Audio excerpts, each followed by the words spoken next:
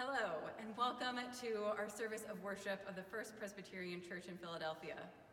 I am Megan Lecluse, and along with our liturgist, Dr. Baron Mullis, our director of music, Andrew Sin, and our other musicians, we are glad that you have chosen to join with us in worship today. We invite you to continue to visit the church's websites for our latest updates and more information as it comes out on reopening and what the exact protocol will look like. And now join me in our collective call to worship. I will give thanks to the Lord with my whole heart. I will tell of all your wonderful deeds. I will be glad and exult in you. I will sing praise to your name, O Most High.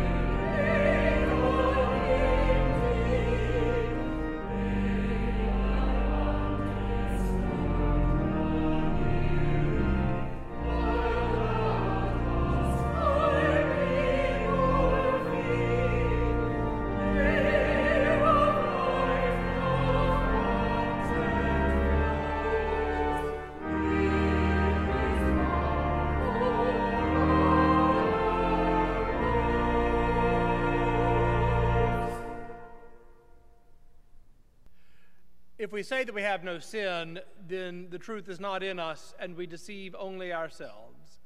But God, who is merciful and just, has promised to cleanse us of all unrighteousness. With such an assurance, we need never fear confession, only draw near in candor to our God who has made us, who knows us, and who loves us. So let us confess our sin, first in unison and then in silence. Let us pray. Saving God, we confess that our faith is too small, our fear is too great. When we are overwhelmed, we think that you do not care enough for us. When life is uncertain and risky, we are not sure that we can trust you with our whole hearts. Even when you move among us in powerful ways, we question who you are. Forgive us and calm our fears, we pray. Teach us to trust in your power to save and guide us in every circumstance. Grant us your peace, which is clearly beyond our understanding. In Christ's name we pray. Amen.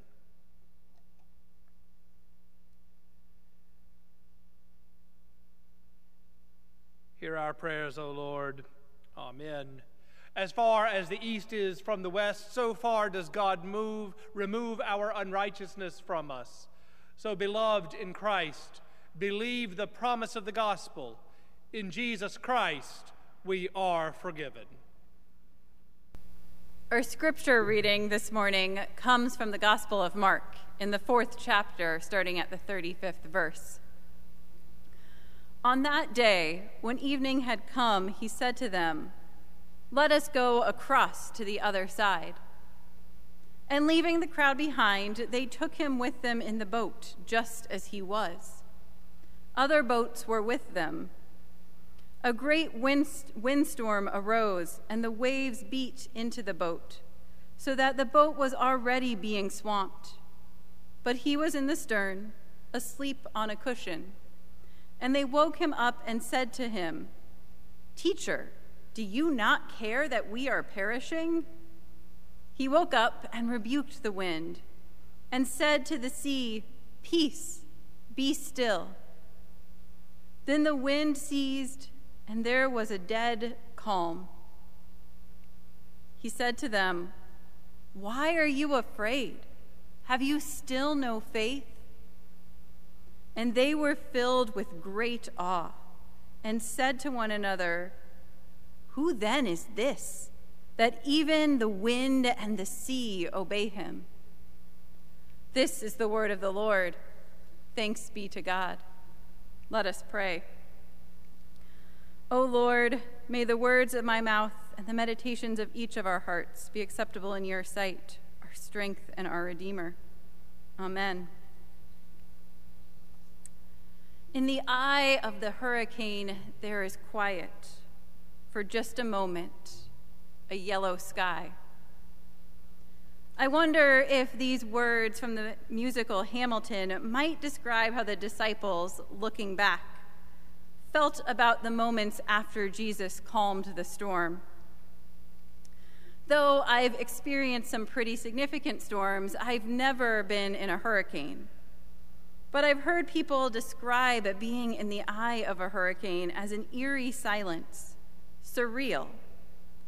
And you know it's only a pause, not an end to the storm. The scripture tells us that the winds ceased and there was a dead calm. And in one sense, this seems true. The physical storm creating tumultuous seas was stilled, and the disciples were able to safely continue on their journey. In this moment, though, the disciples witness a new side of Jesus, one that may actually be more disconcerting than comforting, and find themselves asking, who then is this, that even the wind and the sea obey him?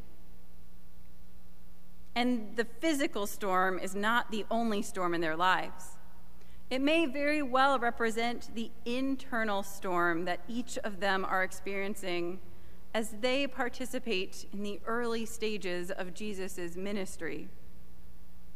And if that's the storm that is being stilled, if crossing the sea gives them even a brief rest, well, they are very much in the eye of the hurricane. And this passage is far more complicated than Jesus calming the storms in our lives. Where the disciples are headed as they cross the lake, as they go to the other side, is straight back into the hurricane. They come to shore in an area that isn't Jewish, where they are met by a man who has been chained in a cave because he is possessed by demons. He calls himself Legion, for we are many, is what the demons say. And this man has had the strength to continually break the chains that the people try to use to subdue him, hence why he is out meeting Jesus and the disciples when they pull up to the shore. Jesus makes the demons come out of the man, and then they go into a herd of pigs. And the demons cause the pigs to run off the cliff. Then Jesus and the disciples get run out of town because now the town's livestock have just run off the cliff and died, and the town is not very happy about that. So much for calming the storm.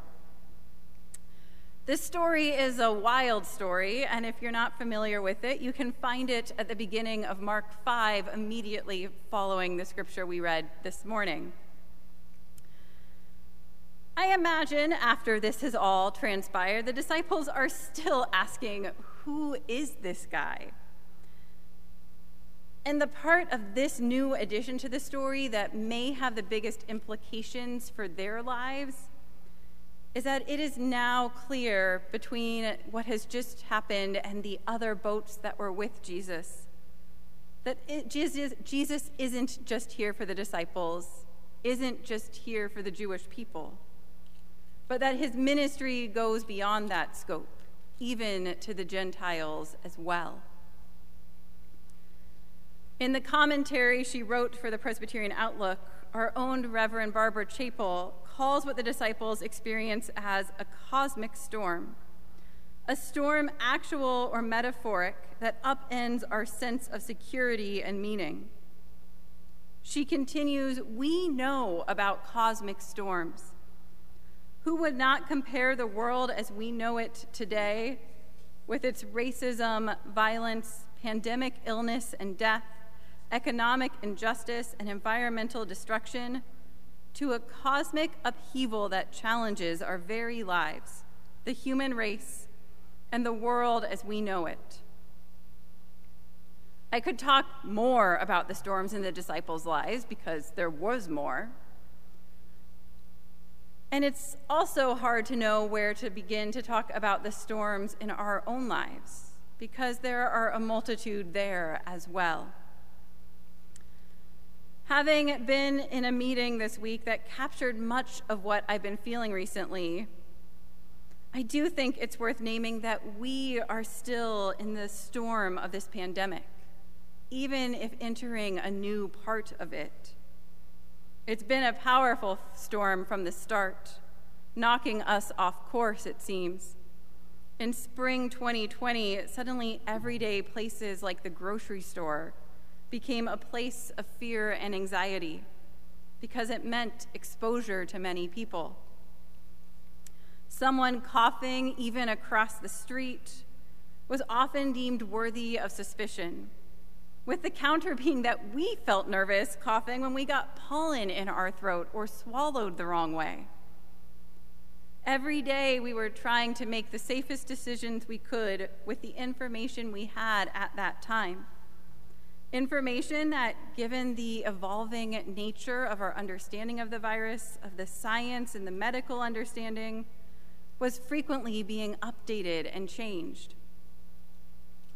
It was, in many ways, exhausting. And now the transition back to being able to be more in person, to having things that feel more like they were, also can feel quite stormy at times, as our excitement and anxieties go back and forth within us, as we continue to adapt to what is safe after having had to change so many behaviors. A couple weeks ago, I saw a headline about people feeling a sense of whiplash, and that felt pretty on point. It's okay to name that transitioning back has elements that are hard. And as Barbara noted in her commentary, the pandemic is only one of the many storms we are experiencing right now. While Juneteenth was celebrated yesterday, we remember we still have far to go in breaking down racism. And as we prepare for hurricanes and wildfires this summer, we worry for our planet. While many storms in our lives seem out of our control, there are also storms of our own making. The Hamilton lyric I referred to is talking about both a literal physical hurricane he experienced in his youth and the hurricane he created for himself by having an extramarital affair, which, spoiler alert, he doesn't handle well because of his pride. Other storms may be of our creation and may be storms that need to happen, even if the process creates challenging situations. Change, even positive change, can feel stormy.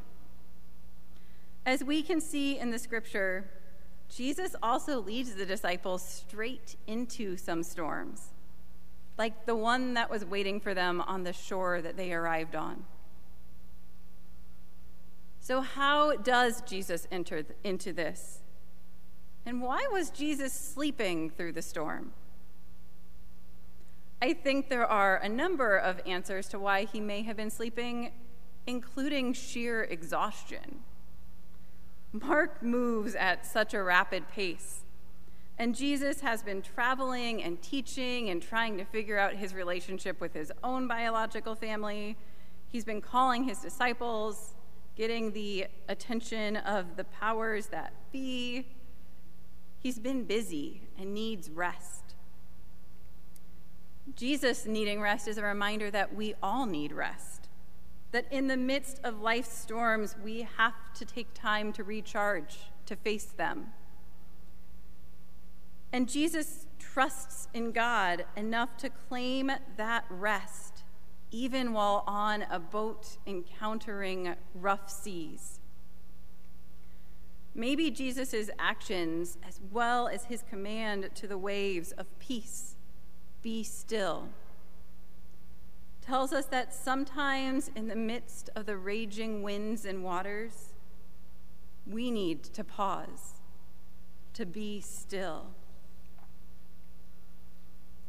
I also wonder if Jesus was sleeping because he hoped that the disciples might be beginning to understand that the power Jesus had and that they had and we have through Jesus, combined with their sailing skills, equipped them to be able to cross the sea. We often want Jesus or God to just make it all better for us, make it go away, when we have been equipped by God to do the work ourselves, equipped with either the tools or skills or with the people to reach out to who can provide us with the help and the tools and skills that we need. I think that Jesus did believe that the disciples were capable of this, that they had what they needed to weather the storm. And Jesus was present with them the entire time, through the physical and the larger metaphorical storms that they encountered. Then there is the power that Jesus reveals in calming the storm. After he does this, he questions the disciples' faith. We, like the disciples, may forget the power that Christ has. Mary Oliver touches on this in her poem, Maybe, when she writes of how when Jesus calmed the storm, he was tender and luminous and demanding, as he always was, 1,000 times more frightening than the killer sea. Those lines really struck me. I tend to find myself thinking about Jesus calming the storm as a kind of pastoral scene. But that's not all that accurate, I imagine. Jesus calms the storm, but he doesn't calm the disciples. He leaves them in awe and with a lot of questions about who they climbed into this boat with. The pattern of this story reveals that Mark is not telling just a miracle story, but a story of healing and exorcism. It parallels the story in Mark 1 where Jesus drives an unclean spirit out of a man, using the same words to rebuke the wind and still the seas that it used with how he responded to the spirit. He asked the same questions of the disciples, and those who witness have the same reaction. What this means, according to the SALT blog, is that first, the story suggests that the world's death-dealing forces aren't limited to afflicted individuals. They are also much larger, interpersonal, communal phenomena, more like enveloping storms than personal maladies. And second, the story suggests that the essence of Jesus' mission is to confront such forces, not with military might, but with a calm, courageous campaign of healing and liberation. They go on to say that the world's death-dealing forces are no match for the life of God. These forces are what God is driving out and healing us from. One detail unique to Mark's telling of this story is that there were other boats with Jesus. This reminds us that Jesus was here for more than just the disciples, but it also reminds us that the disciples and we have companions on our journey, companions we are beginning to get to see in the flesh and not only on Zoom once again. These companions can help us weather the storms. Life is going to hit us with storms, and sometimes they may be storms we created. But Jesus is present with us in the boat, offering us strength and also inviting us to trust and find rest when we need it. And through it all, Jesus reminds us that God is more powerful than whatever life can throw at us, reminding us that God has the final word, and that's the power of the resurrection. Amen. Church, what do you believe? I believe in God the Father Almighty, maker of heaven and earth, and in Jesus Christ, God's only Son, our Lord, who was conceived by the Holy Ghost, born of the Virgin Mary, suffered under Pontius Pilate, was crucified, dead, and buried. He descended into hell. The third day he rose again from the dead. He ascended into heaven and sitteth on the right hand of God the Father Almighty. From thence he shall come to judge the quick and the dead.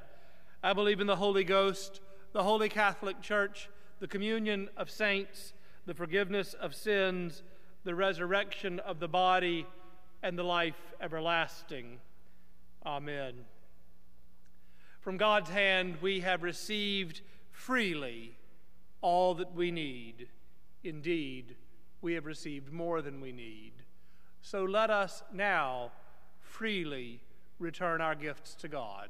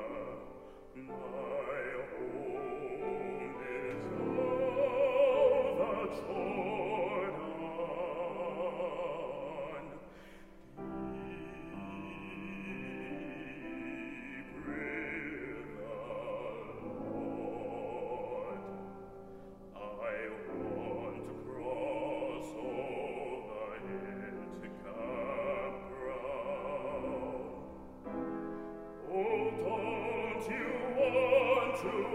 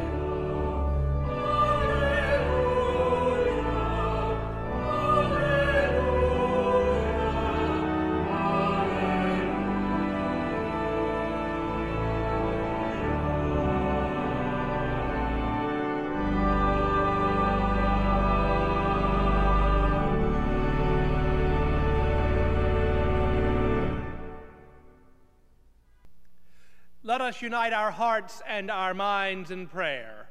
Let us pray. Eternal God, we know that nothing in our lives takes you by surprise. Before a word leaves our lips, you know it. We cannot hide from you, from your judgment, or from your mercy, and so we are grateful. We know that you seek us when we are lost. You guide us when we are searching. You watch over us while we rest, and we are grateful.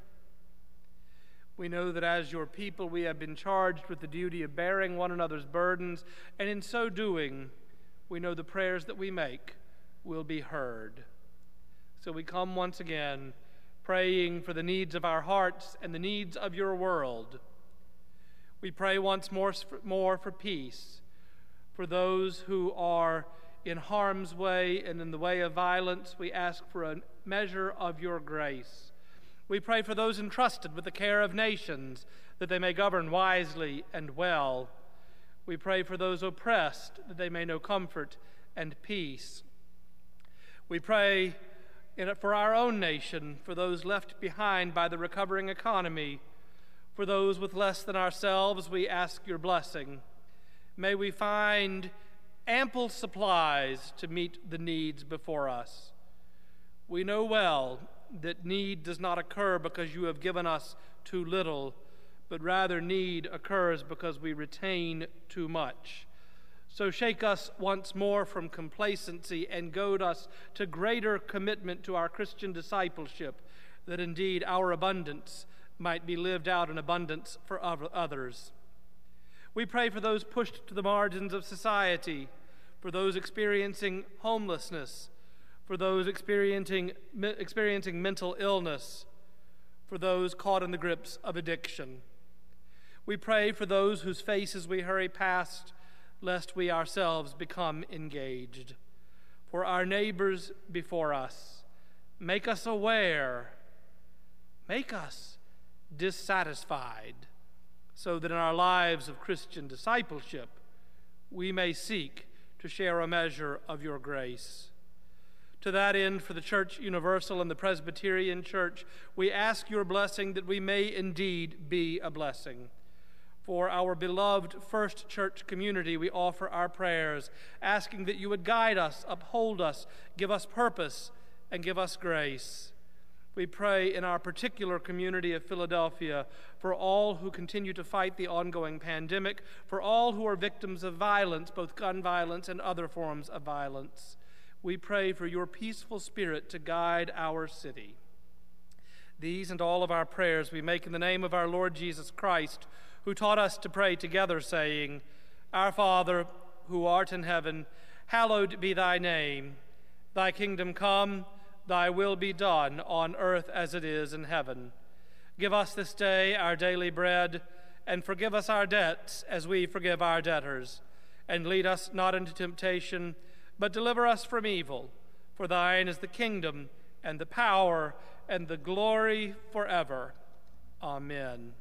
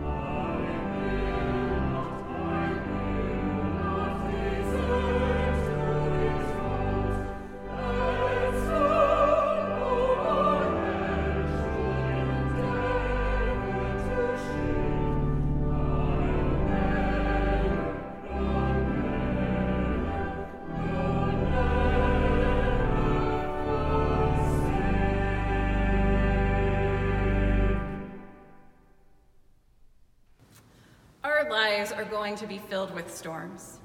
And Jesus invites us to remember that Jesus is there with us on the boat, inviting us to find moments of rest and to know that Jesus will lead us through the storms, giving us what we need to get through them. So go with the love of our Lord Jesus Christ, the grace of God, and the communion of the Holy Spirit. May they be with you and abide with you this day and always. Amen.